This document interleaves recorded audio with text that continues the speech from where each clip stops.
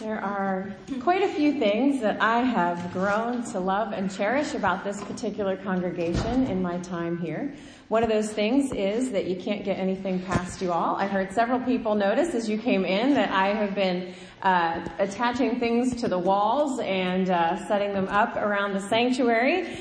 And don't worry, I'm about to end your wait. Your excitement of finding out what is going on here. What in the world is she up to? Another thing is the creativity and imagination that I see in this congregation. And so we are going to, throughout Lent this year, embark on a communal and progressive art project throughout the sanctuary. And we're going to be reflecting on the last days of Jesus' life as we walk through the Lenten season. Some traditions do this in a linear way or by walking through a particular place.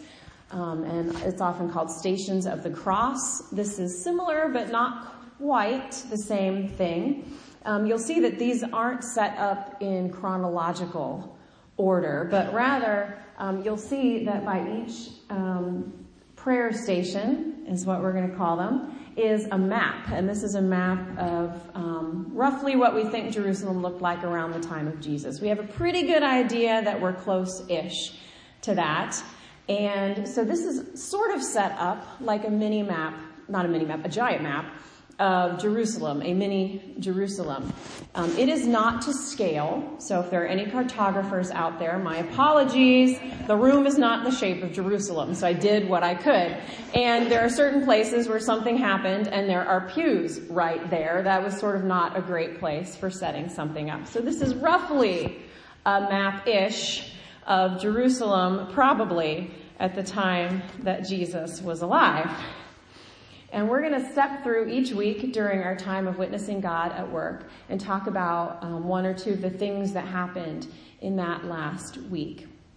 In conjunction with this, I'm going to be preaching through the Beatitudes for the next couple of weeks. So as we explore together the words of Jesus in the Sermon on the Mount, search through this very popular passage of Scripture together, we do so reflecting on Jesus' teachings with the knowledge of this building story in the background, because all that Jesus did and taught during his lifetime was with the knowledge that all of this was gathering steam and building in the background. And so we will continue to build these stations, these prayer stations together throughout Lent and up until Good Friday. Our Good Friday service this year will be here at Emsworth. Last year we had Maundy, Thursday here and Good Friday at St. Andrews. We're flip-flopping that this year. And so Good Friday we'll have all of our stations finally set up for prayer. You can come in early before church, stay late after church, and reflect on these. You'll see that they do each have the chronological list of the things that we're reflecting on, along with the scripture references that go along with it. So if you're not quite sure where that particular story happens, you can find it in there. And here's where the community participation part comes in. As we go through these, if there is one of these pieces of the story that you connect with, or that you have something that reminds you of, maybe a piece of art that you have, or maybe created a piece of art, if we have any artists in the sanctuary, I'm looking at you. Any poetry, maybe. I'm not sure how we could bring music in, but if you can figure out a way to bring a piece of music or a sound or something in, a smell, a taste, a whatever it is that makes you think about one of these things, you are welcome to bring that in. You are welcome to either share it with the community, why that reminds you of this particular part of the story, or you're welcome to ask me to share that you brought that in, or you're welcome to just silently leave it and let it sit there and let people figure it out on their own. That's okay too. Any of those that you're comfortable with is all right. So this morning, Ashley and I are going to start telling the story. And while we tell the story, we're going to be walking around the sanctuary to the different places where the things are happening. You can, whatever works for you. I'm going to start passing this around. So this is a map of Jerusalem. So if you want to take a look at it while we're doing this, that is a current map of Old City Jerusalem. It's changed a little bit since these events happened. The first thing we want to talk about, the first thing we're going to skip is Jesus sending the disciples out to get a donkey. We have a whole Sunday for Jesus sending the disciples out to get a donkey and then riding the donkey into Jerusalem. So we're going to come back to that part of the story in a couple of weeks. But between Jesus sending the disciples to get the donkey and Jesus coming into Jerusalem on said donkey, we have an event where a woman walks into the room and she breaks a bottle of very expensive perfume. We're talking a year's wages or more from a woman who probably didn't have a job. So it would have taken her a very, very, very long time to have saved up all of this money for this perfume. And I'm going to start passing around. I'm going to start over here, and then we'll get them back to the back soon. I encourage you not to spray these. They are disgusting. You can crack the lid a little and sniff it, but trust me, I made the mistake of spraying one of these. Have you ever sat next to someone, like on a plane or a bus or something, who had way too much perfume on? Okay, imagine that smell magnified about 47,000 times, because this woman took a whole bottle of perfume and smashed it and anointed Jesus with it, washed his feet with her hair. It's just a very dramatic moment of Scripture, but this is sort of a foreshadowing of what is to come. And we're going to talk about the burial spices in a few weeks that would have been used when Jesus was buried. And so this is seen as a bit of a foreshadowing of Jesus' burial. Yeah, if you have allergies, just pass on that. Trust me. And so back here, I'm going to leave those back here. So if in your prayer and reflection, if smell is the thing that helps remind you, for some people that is a very strong sense. If that is a thing that reminds you of stuff or brings to, what's that? Coconut and vanilla. Okay. We're getting mixed bags on the perfume here, but this is going to be our sensory experience for this prayer station. So as you're back here thinking about Jesus being anointed before his death, anointed with this perfume, pray about what that is that God is trying to tell you through that particular piece of the narrative. Please don't. And so, after he's anointed, Jesus rides into Jerusalem on the donkey, and we will come back to that. But Ashley, what is it that Jesus finds when he rides into Jerusalem and enters the temple?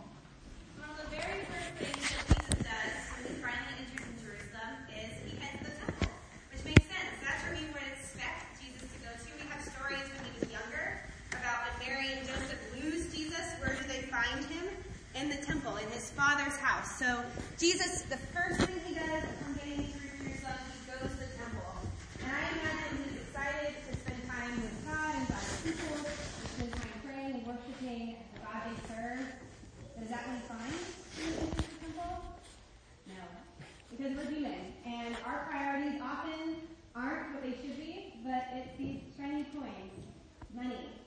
And somehow people have found ways to turn even the worship of God into a way to make money. And as he walks in, there are booths that are selling doves and pigeons and spices and oils and all the things that you would need to make a sacrifice. But instead of selling them at fair prices, people were taking advantage of the fact that if you wouldn't want to travel a long way with these spices or animals or whatever else you need, so they were selling them at high prices, and it was taking advantage of those who were poor. And Jesus gets upset because Jesus is a righteous man, a son of God, and he takes the coins and he throws them to the ground. He turns over the tables and goes, "This is a house of prayer, and you turned it into a den of robbers." So as we reflect over on this side, I'm not sure where this Station of the Cross is located. Roughly like the fourth pew from the back. Fourth pew from the back. But I have it on the wall by the back door. But as we're reflecting, as you're back there looking, think about ways in which sometimes maybe we can turn worship into selfish acts.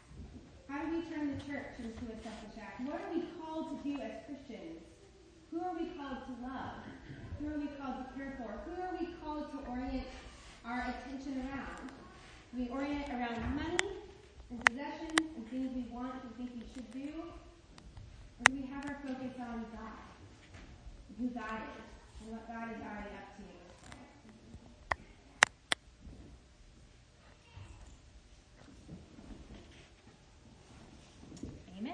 Amen.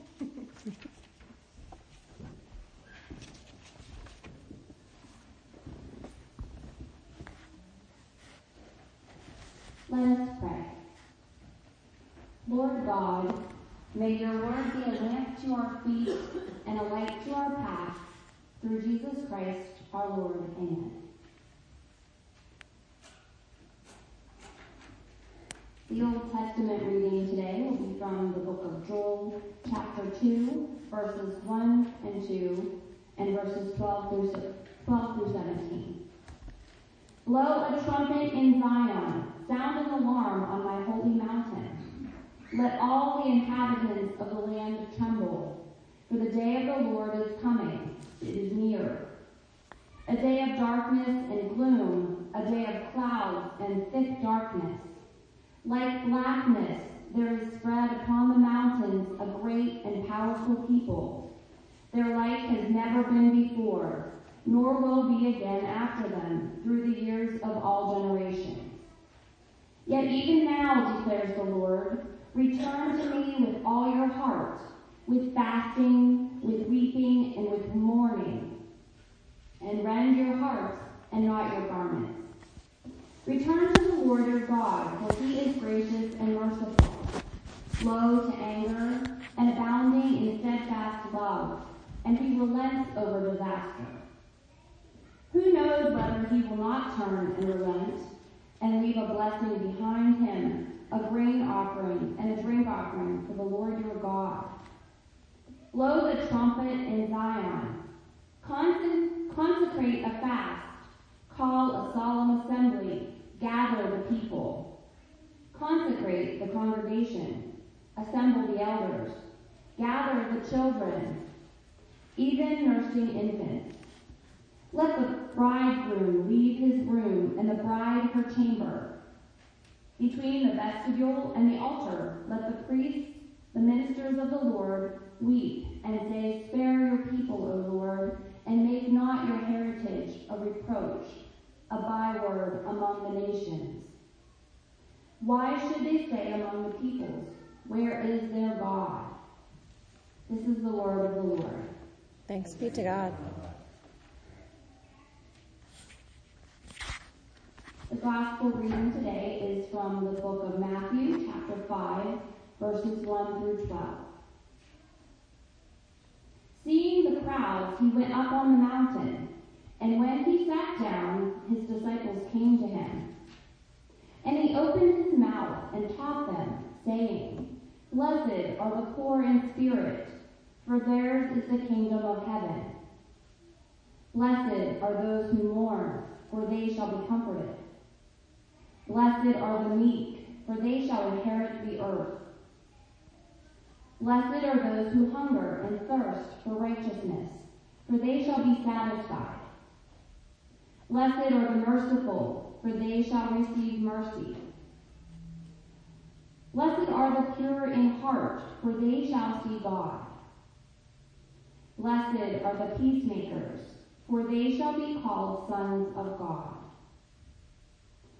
Blessed are those who are persecuted for righteousness' sake, for theirs is the kingdom of God.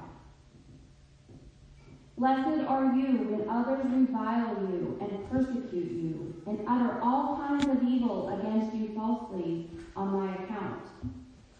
Rejoice and be glad, for your reward is in heaven, for so they persecuted the prophets who were before you. This is the word of the Lord. Thanks be to God.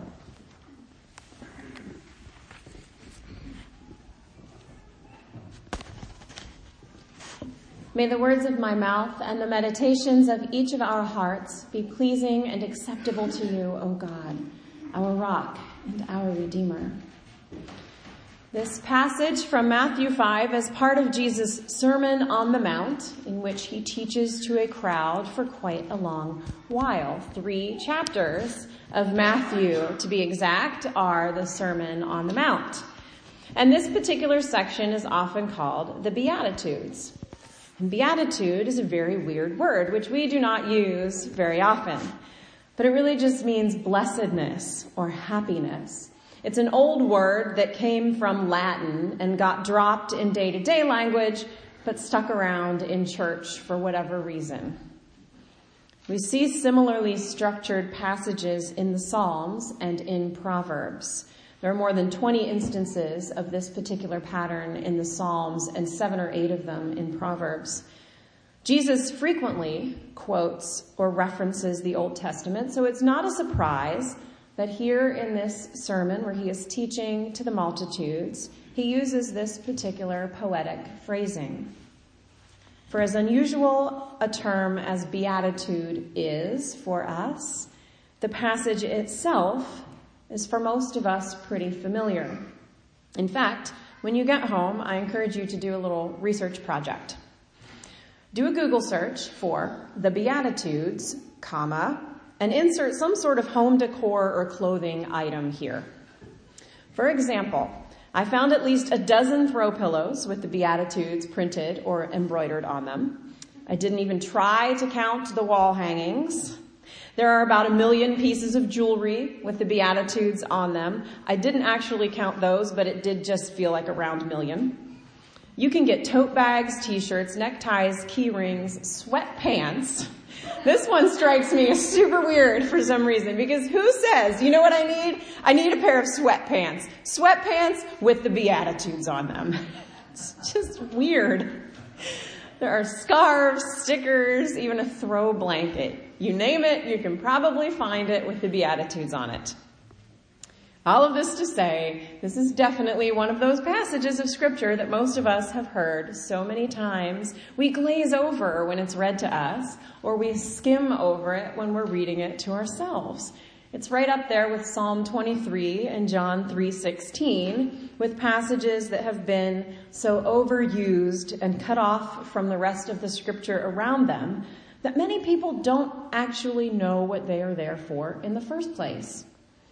Don't get me wrong. I don't think it's entirely a bad thing that there are certain Scripture passages out there that people who don't come to church know about, passages that have sort of become part of our cultural fabric.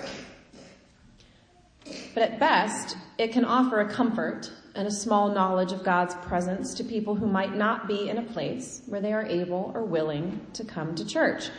These things can plant a seed. But at its worst, this becomes a situation of a little knowledge becoming a dangerous weapon, peddling Christianity light theology that you tend to see on the book racks at the pharmacy or the grocery store checkout lane. But either way, it's easy for those who read the Bible more regularly to get to those places in Scripture and assume we know it really well already because we have it practically memorized. Or if you have a better memory than me, you might have it actually memorized. And so we move on to the parts that we don't know as well. And some of you probably heard me say a few moments ago that I was going to do a 4-part sermon series on the Beatitudes, and you probably wondered, how in the world is she going to find 4 weeks of new stuff to talk about on the Beatitudes? And to be perfectly honest, I've been asking God the same exact question, but I am trusting that when we stop and slowly and carefully reflect on these words for the next few weeks, the Holy Spirit is going to take care of the rest.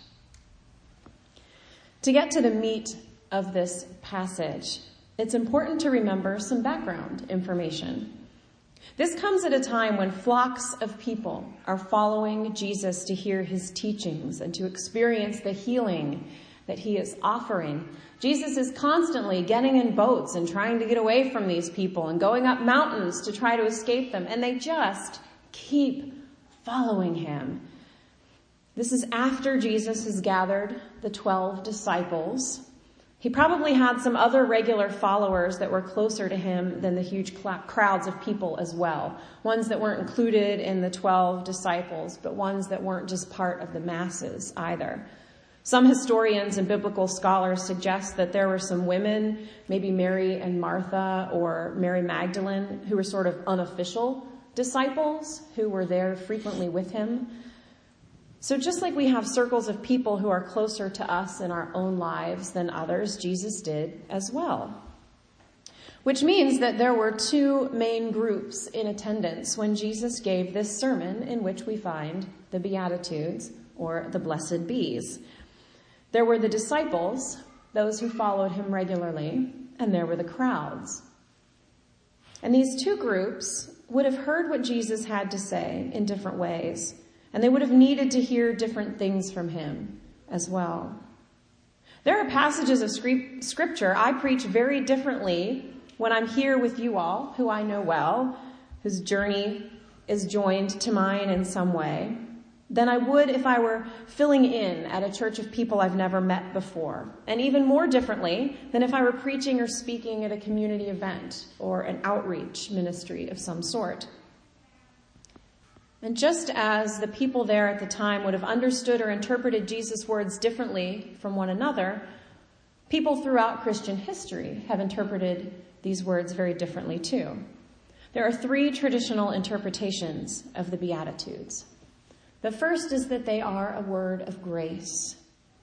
The first few statements of the Beatitudes refer to people who are stuck in particular circumstances. These are people who feel empty or sad or small. And the rest of them refer to people doing God's dirty work, so to speak. And all of these people are granted a consolation of some sort. The second traditional interpretation of this passage is that it is an ethical exhortation. It's telling us what we should be doing. This interpretation says that the Beatitudes lists states of mind or life that we should all strive to in order to experience God's blessing. Be this way, and God will bless you in this particular way.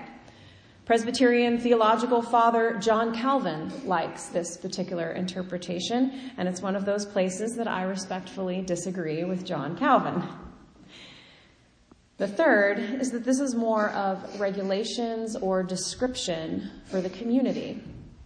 As one of my commentaries puts it, their goal is the life, as you see in Beatitudes 5 through 8, that comes from grace, as you see in 1 through 4. And this third of these interpretations is the one that really seems to make the most sense for all of the Beatitudes, because they aren't all the same. There seems to be a distinct shift of tone partway through. And these have more meaning when we remember they don't all have to serve the exact same purpose just because they have the same structure. Jesus doesn't deliver all of these with the same intent. They all have the same structure, but they all have very different elements within that. These first two interpretations, when you apply them to all of the statements, can ring a bit hollow, especially when we remember that Jesus would have been talking both to people who were well on their way on their journey with him, as well as those who didn't know him well yet. They all needed to hear something from him, but they all didn't need to hear the same thing. Someone would have missed out. The first three statements of the Beatitudes are certainly about grace offered to those in crummy situations, those who feel beaten down, those who are sad, those who are seen as or feel like less than. But what about those for whom things are okay? How can we make ourselves mourn when we're not sad, and why would that be a good thing? Mourning as a virtue doesn't make sense, and it doesn't fit with Jesus' theology. And the rest of the Beatitudes aren't ways to earn God's favor, but descriptions of what those who have been filled and changed and moved by the Holy Spirit look like. The idea that you can buy or earn God's favor also does not fit with Jesus' theology.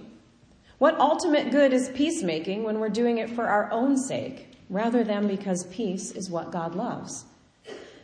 But to be a peacemaker, because of how God's grace has changed us and brought us through the times of mourning or meekness or hollowness of spirit, that changes the world. And so the Beatitudes make a perfect Lenten text to dwell in. As we remember the great sacrifice that was made on our behalf by Jesus, we are spurred to actions that make us a blessing to others. In blessing others, we in turn find blessings we could never have imagined. The season is a time for us to remember that when we were poor in spirit, when we felt empty and hollow, God gave us the greatest gift of all, an invitation to the kingdom of heaven. When we mourn, we are given no less than the great Comforter to wipe away our tears. When we feel small and insignificant, we are reminded that God made this great earth for us to care for and to enjoy.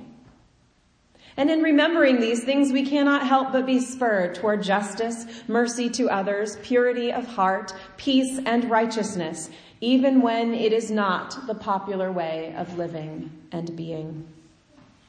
And so over the next weeks, as we build our visual storytelling of Jesus' last week of life, we will remember that great grace that we are all offered. And as we explore the Beatitudes, we will look at the ways that God is reflected in us when we live into that grace. Amen.